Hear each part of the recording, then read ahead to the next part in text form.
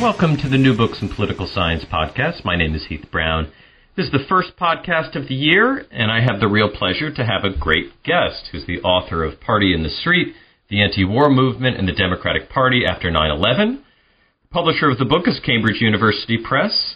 His co-author is Fabio Rojas, and we have the pleasure to have Michael Heaney on today. I hope that you would really enjoy this interview that I did with Michael. Welcome back to the podcast. Today we have the real pleasure, I've had the pleasure to read, and I have the pleasure now to talk to the author of Party in the Street, the Anti-War Movement and the Democratic Party After 9/11. The author is Michael Heaney. His co-author is Fabio Rojas. I have the pleasure to have Michael on the line today. So, Michael, how are you doing? I'm doing great. Thanks for having me today, Heath. Yeah, it's been great to read the book. This, like many of the books that are on the podcast, is a book that fits very much with what I'm interested in. I hope others are as well. I suspect they will be. Before we get to the book, let's just hear a little bit more about who you are and also about your co-author who wasn't able to be with us today. So tell us about yourself. Okay. My name is Michael Heaney. I'm an assistant professor of organizational studies and political science at the University of Michigan. And my co-author is Fabio Rojas, who is associate professor of sociology at Indiana University, Bloomington. Fabio and I actually went to graduate school together at the University of Chicago. He studied sociology, and I studied political science and public policy. But we became friends, and when the anti-war movement got started, we saw an opportunity for a joint project, which we've been working on now for 10 years. And we're finally bringing to completion. Do you think that there's anything that your sort of interdisciplinary background brings to this subject matter that if you had studied this either alone or you'd studied this with another political scientist, you might not have gotten to? Maybe you can set up that side of the work for us. That's a great question because interdisciplinarity is really at the core of this book. People who study political parties largely come from political science, and people who study social movements largely come from sociology. And there is some crossover. There are people like Doug McAdam that cross over and study both parties and movements and so on. But that's really a kind of a key, unique part of this book is the way that we really emphasize bringing in political science theory, sociological theory, and having the two confront one another. If I had done this with another political scientist, we would not see the same kind of tensions in the book that we do because of the interdisciplinary collaboration. Yeah, and the result is something I think really interesting and now open to a number of different audiences that I do hope read the book. So let's talk about what goes on in the book, and maybe we can set this up a bit. So what is happening between 2001 and 2006, just to start, that creates the environment for anti-war activists to form a social movement? Okay. Well, we all remember all too well the events of 9/11 and the terrorist attacks in New York City. And of course, there was a need by the Bush administration to respond to these attacks. And a lot of people not so happy with the way that the Bush administration did this. And when the attacks first happened, and the government's response was mainly limited to Afghanistan, the war had fairly broad support. However, once the war broadened to Iraq, there was a much greater level of opposition which emerged.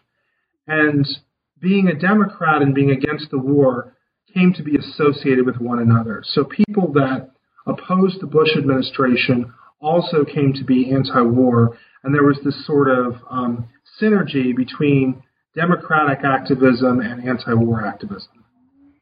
How soon after the wars occurred do we see the work of anti-war activists who didn't go away, let's say, after the 1960s, but how soon after these two wars began, do we actually see what could be characterized as a social movement rather than simply the activity of anti-war activists that would happen really at any point? Well, that's a good question, Heath. I think that what you saw was immediate mobilization against the war in Afghanistan by at least some elements of already mobilized social movements. And one of the key groups that was involved in this was an organization called the International Action Center, which was affiliated with what many people were calling the anti-globalization movement. Sometimes it's referred to as the global justice movement. So there was this, what you would call, what Sidney Tarrow and Jennifer Haddon have called spill out, where social movement activity and mobilization that was occurring in the anti-globalization global justice movement spilled out into the anti-war movement. So you started to see sort of an immediate mobilization along those lines that I think that we could reasonably characterize as a social movement. That said, it really wasn't until late 2002, early 2003, that you started to see what you might call a mass movement, where there was this definite sense that the Bush administration was going to invade Iraq and that there was going to be a mass response to this. And of course, on February 15, 2003, there were demonstrations all over the world. Millions of people gathered in hundreds of cities and protested the U.S. invasion plan for Iraq.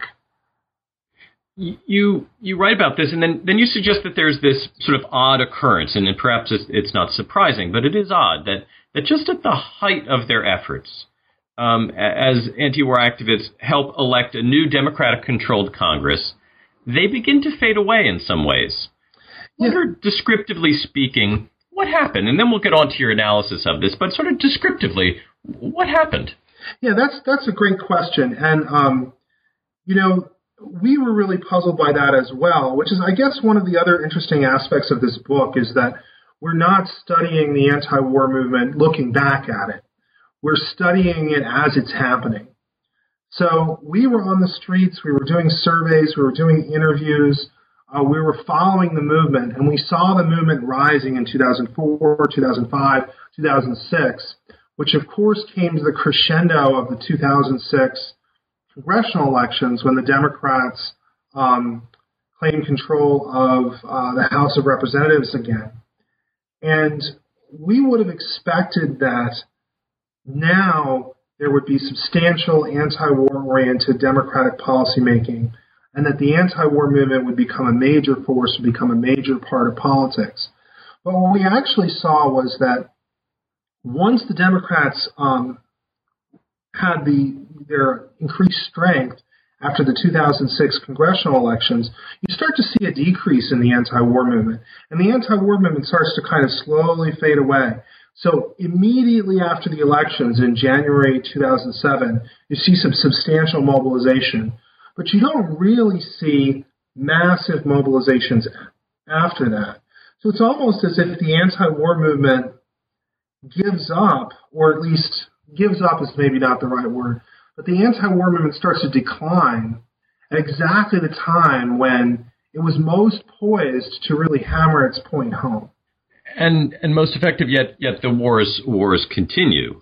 Let's talk about how not only does the war continue, but in many ways the war intensifies.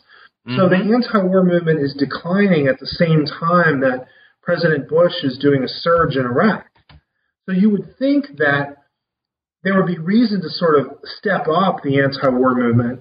Certainly during a parallel time during the Vietnam War, you saw that the anti-war movement against the Vietnam War was increasing with Nixon's escalations. You didn't see that against the anti-war movement against the war in Iraq. So let's talk about how you analyze a number of pieces of this. What are some of the sources of data that you look to examine the situation? Well, the most important source of data in the book is surveys that we did on the street of anti-war activists collected at anti-war demonstrations. And we did surveys, we did not do surveys in 2006, but we did surveys in 2004, 2005, 2007, 2008, 2009, and 2010. And what we did was we went to a national sampling of anti-war events. We went to events in Boston, New York, Washington, D.C., Fayetteville, North Carolina, Indianapolis, Detroit, Chicago, Minneapolis, Denver, San Francisco, Los Angeles, and San Diego. So we went to all of these different cities and conducted surveys with people who were on the streets demonstrating. And we did this on days that were nationally coordinated days of action. So, for example, you might have something like March 19th, there's the 5th anniversary of the U.S. invasion of Iraq. There are going to be protests around the country, and we may have conducted surveys in New York, Washington, D.C., Chicago, and San Francisco. So that's the most important source of data. We also have interviews that we do with leaders of the anti-war movement. We also have surveys that we do at more targeted, more narrow events or conferences that are gatherings of sort of leaders of the anti-war movement. We also did a survey of delegates to the Democratic National Convention to get a sense of the Democratic Party side of this. And of course, we brought in other kinds of data. So we looked at archival records on the legislative process. We looked at online records about organizations. We looked at election data, public exit polls. So we brought together lots of different sources of data to do our analysis. And what are some of the things that you found? Maybe some of the things that either surprised you or were in counter to what your expectations were? Well, the most surprising thing that we found was the large decline of the anti-war movement starting in 2007. And also we found that this decline was driven largely by people who had identified as Democrats. So that being a self-identified Democrat was a predictor that a person would withdraw from the anti-war movement or reduce their involvement in the anti-war movement. And this was certainly not something that we had expected because we had seen initially the Democratic identification. We had been observing it over the past several years as being a real fuel for the anti-war movement. But what started to happen in 2007 is that instead of having Democratic Party identification fueling the anti-war movement, it actually became a reason for people to withdraw from the anti-war movement. So as a result, the movement was left with smaller groups of people that identified more with third parties or that didn't identify with any particular party. And we find this first and foremost in the street demonstrations, but we also find that the same pattern is replicated when you look at the behavior of organizations, coalitions. It's replicated in the behavior of legislators. So that is the real finding, is this sort of Democratic identification being a driver of withdrawal from the anti-war movement. Now, later in the book, you shift your attention to the Tea Party and the Occupy movement. Generally speaking, did these two movements mimic the trajectory of the anti-war movement, or do they show something else?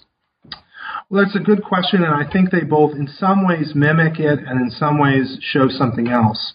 So what we wanted to do was, or at least one of the questions that people always asked us whenever we would tell people we're working on the project is, they would say, oh, so you're working on the anti-war movement. Well, what about the Occupy movement? Or what about the Tea Party movement?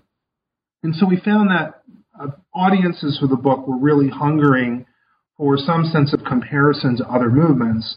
And so we followed up. We have a semi-final chapter, chapter 7 in the book, which is a comparative analysis of the anti-war movement and the Occupy movement and the Tea Party movement.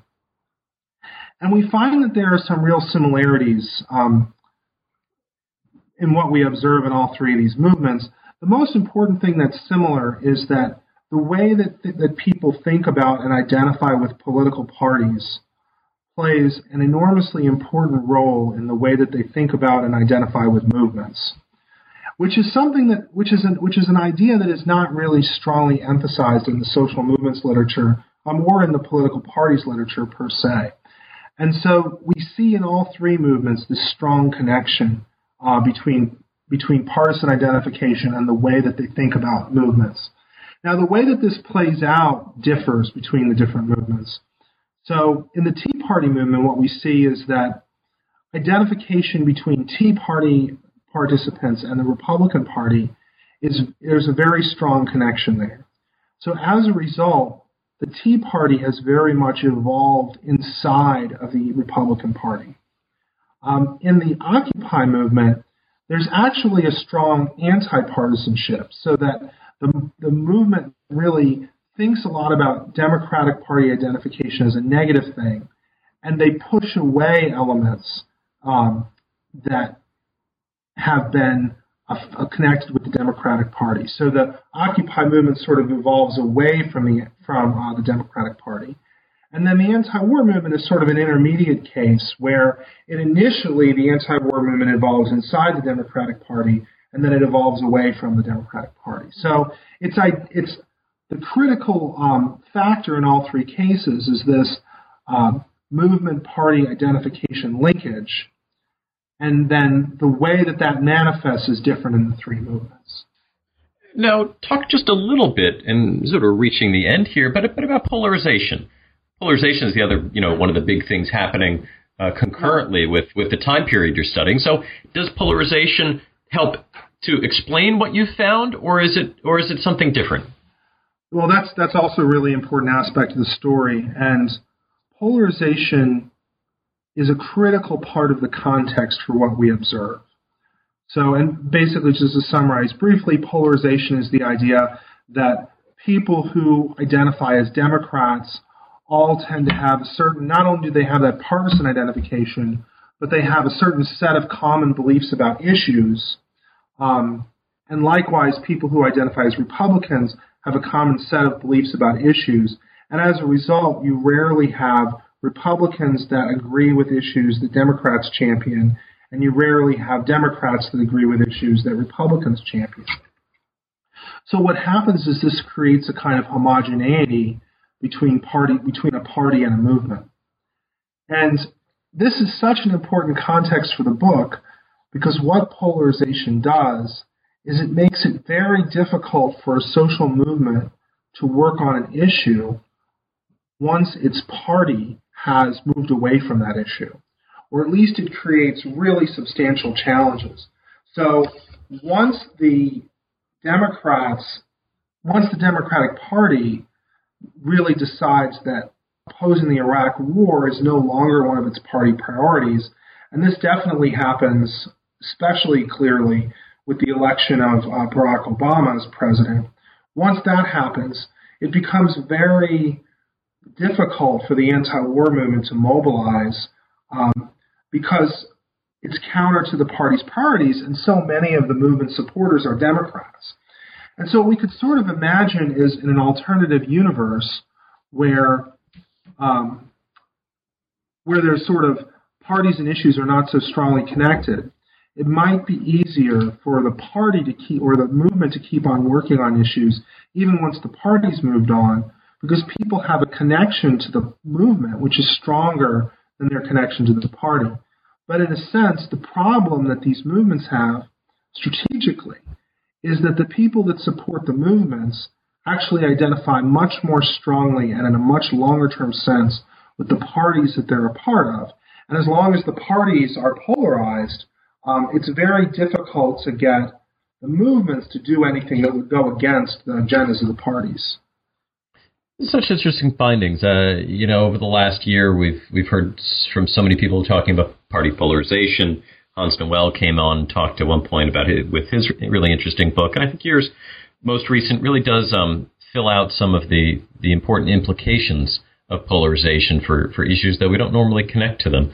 What's next for you? This book is out. What are you working on next?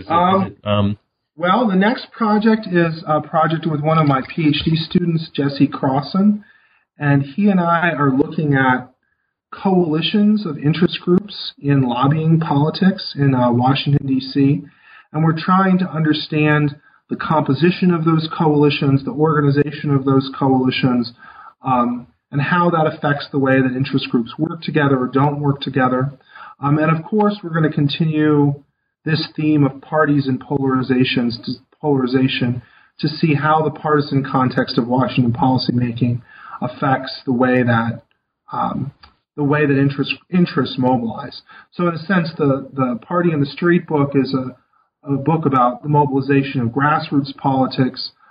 This next book will really be about the mobilization of elite politics, but in a lot of ways it'll carry some of the same themes that we looked at in Party in the Street.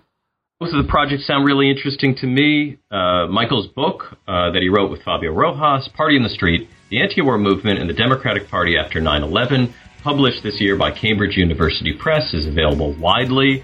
I hope that people go out and take a look. Michael, thank you very much for your time today.